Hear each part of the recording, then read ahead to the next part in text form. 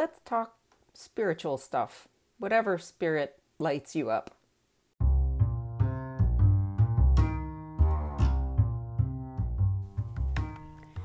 Hi there, I'm Tracy, and this is the Essential Stepmom Podcast, your source of unconventional advice and inspiration for the womanly art of raising someone else's kids. Is it really an art? You bet. Nobody pops out of the womb with an instinct for step-parenting. It's something you practice and get better at, like anything else. And if you found this podcast, it means you're smart enough to look for someone who's been practicing the moves for a long time to stand in your corner and coach you through it.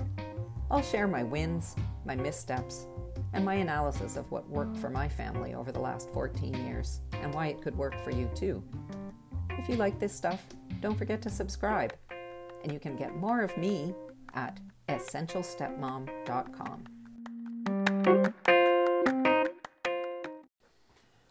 If you've been listening to this podcast for a while, you know I'm a little woo. Okay, let's be honest. I'm pretty damn woo. I called this podcast The Womanly Art of Raising Someone Else's Kids. It's a nod to a book called The Womanly Art of Breastfeeding, written in 1958, not long before I was born, in fact, and published by La Leche League International. That book is one I didn't read, although I knew about it when my daughter was born. If I'd read it, I might have understood that there was a hell of a lot to learn about the womanly art. It wasn't called the womanly instinct or the self-evident art of breastfeeding. An art is something that's cultivated, practiced, developed. It's not a craft project with macaroni and sparkles. Art implies some kind of order, a context for creative expression. And the nursing relationship between a baby and their mother is unique. Ask anyone who's had more than one child. They're all different. Some nurse great right off the bat, and others have a hard time. Me and my baby girl, we had a hard time getting into the flow. I didn't know what I didn't know. I didn't even know there was stuff to know. I did know enough to hire a lactation consultant, and I can pat myself on the back about that at least. But, oh God, it was hard.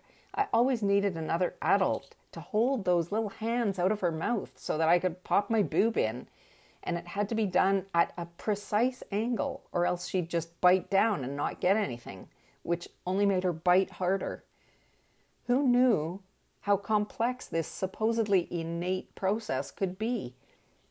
I spent a lot of time crying in those early weeks, especially at 3 o'clock in the morning when I was all by myself, feeling like I should totally be able to pull up my big girl pants and just nurse this helpless infant. I felt like a failure. I was in a lot of pain, cracked nipples, the whole deal, and every 2 hours I was being like re-traumatized by this little baby that I was actually becoming more and more afraid of every day. I thought, I'm such a loser. How did the human race survive for millennia, and now I'm not going to be able to do this? Did the Neanderthals need state-of-the-art electric breast pumps and sterilized bottles? And the pumping. Don't even get me started. It would take like 45 minutes to pump, and another half an hour to get it into her. My entire day revolved around feeding this child. Thank God there was no social media back then. I don't know how I would have survived Instagram. Why am I telling you all this? I want you to know how hard it is to learn the womanly art of anything. There's nothing that just comes naturally. At least it didn't to me, and I know a lot of other moms who would say the same thing.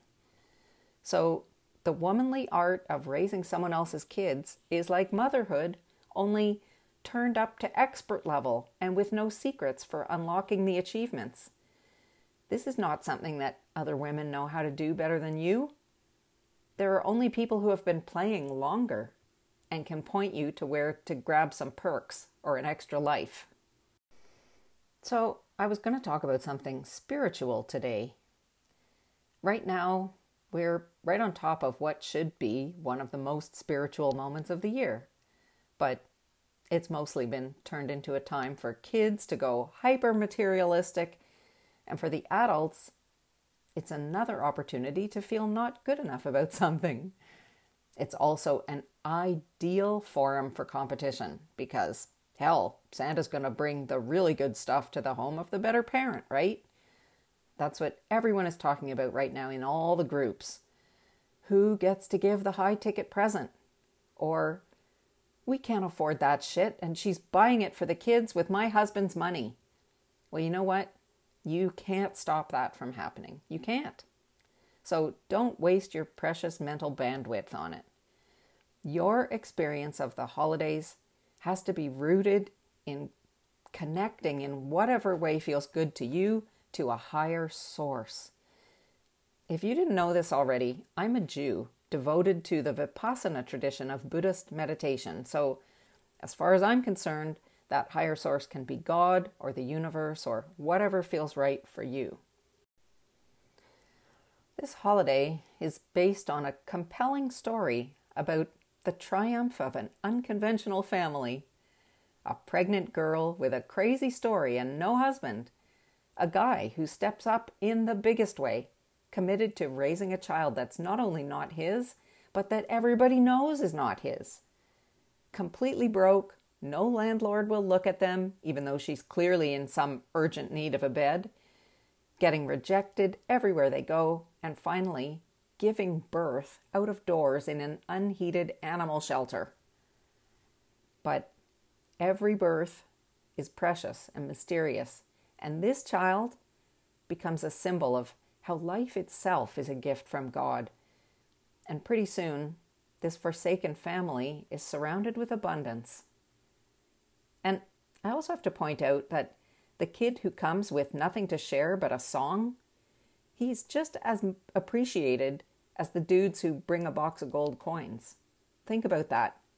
Do you cry when you hear a rendition of The Little Drummer Boy or We Three Kings? Tell the truth. But it's so easy to get sucked into that box of gold. And by the way, frankincense and myrrh are used a lot these days as essential oils, and they cost a fortune. But anyway, an experience is just as enduring as a heap of money and expensive stuff. And I'm not just saying that. The things that kids will remember years and years from now are not the iPad and the PlayStation. I hope that if you already have those things wrapped up and hiding somewhere in your house, the kids will be super grateful for them. But if those things are under someone else's tree, you have to know that the experience you give will outlast those big ticket orgasms of excitement. Last year, my daughter and my stepdaughter spent the whole holiday playing Jenga. Cost me about $10, and it built a relationship between two girls who are 12 years apart in age and had never really been able to connect before. Someone in my Facebook group talks about giving her stepkids their new Christmas pajamas and sending them off to bed only to find a golden ticket on their pillow with instructions to come downstairs for a surprise. Then they all piled into the warmed-up car and drove around town looking at the lights and then came home for hot chocolate. Could you ever forget something like that? I once visited a home on the day after Christmas, and the whole tree was piled up with their now unwrapped gifts, which were exclusively things that they were passing down to each other. Books and records from the grandparents, and sisters-in-law were giving each other the sweaters and jewelry that they had admired, bow ties and teapots. It was spectacular. I found it really moving. So I'd like to share a little slice of sanity with you here now. I want you to think about whatever is stressing you out about the holidays, Christmas or COVID or visits or not being able to visit, lockdown fatigue, whatever. I'd like you to rate the intensity of that stressed feeling from 0 to 10. How bad is it? What's the thing that's bugging you? Anxiety about the day or about the gifts or the food? Put a number on it from 0 to 10. Now, sit comfortably and close your eyes. Cover your forehead lightly with your hand, as lightly as you can. It's okay to lean your elbow on a table or the steering wheel if you're parked, obviously. And play yourself a little mental video of the situation that you're thinking about, the stressful thing, whatever it is that you're worried about, your worst case scenario. Play about 20 seconds of that mental video. You can do that now.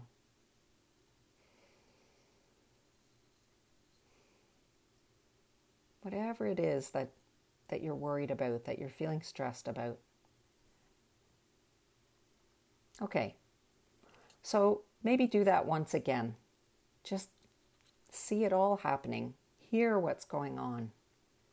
The wrapping paper coming off, what people are saying, the smell of the turkey or the burnt gravy.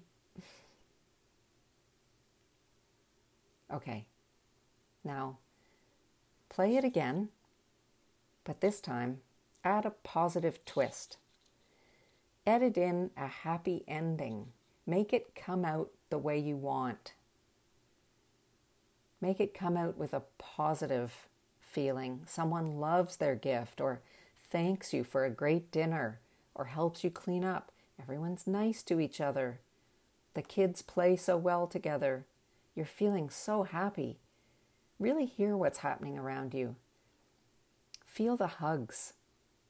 Taste the amazing dessert. When you're ready, open your eyes. Now, rate the feeling again. How intense is it from 0 to 10? I'm going to guess you're down at least a few points. That's already good. If you want to feel even better, just do it again. You can do this anytime you want.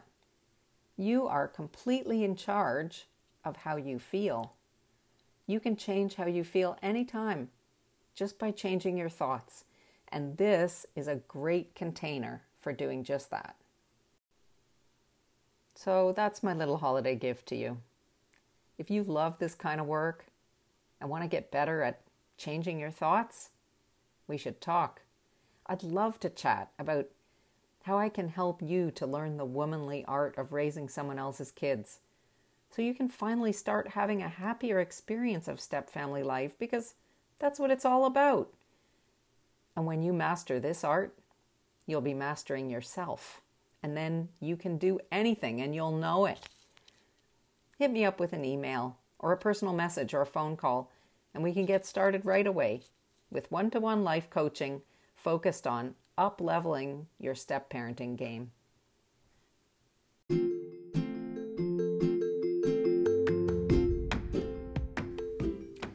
It's been a crazy year, but we're all still here. I'm grateful to you for listening and for your letters. Keep them coming. I'm still blown away that stepmoms are joining in from every corner of the world. How cool is that? So thanks from all of us here at the Essential Stepmom podcast. That's me, and me. We all thank you. Hopefully, I'm going to be here again next week with the very last podcast of 2020. See you then.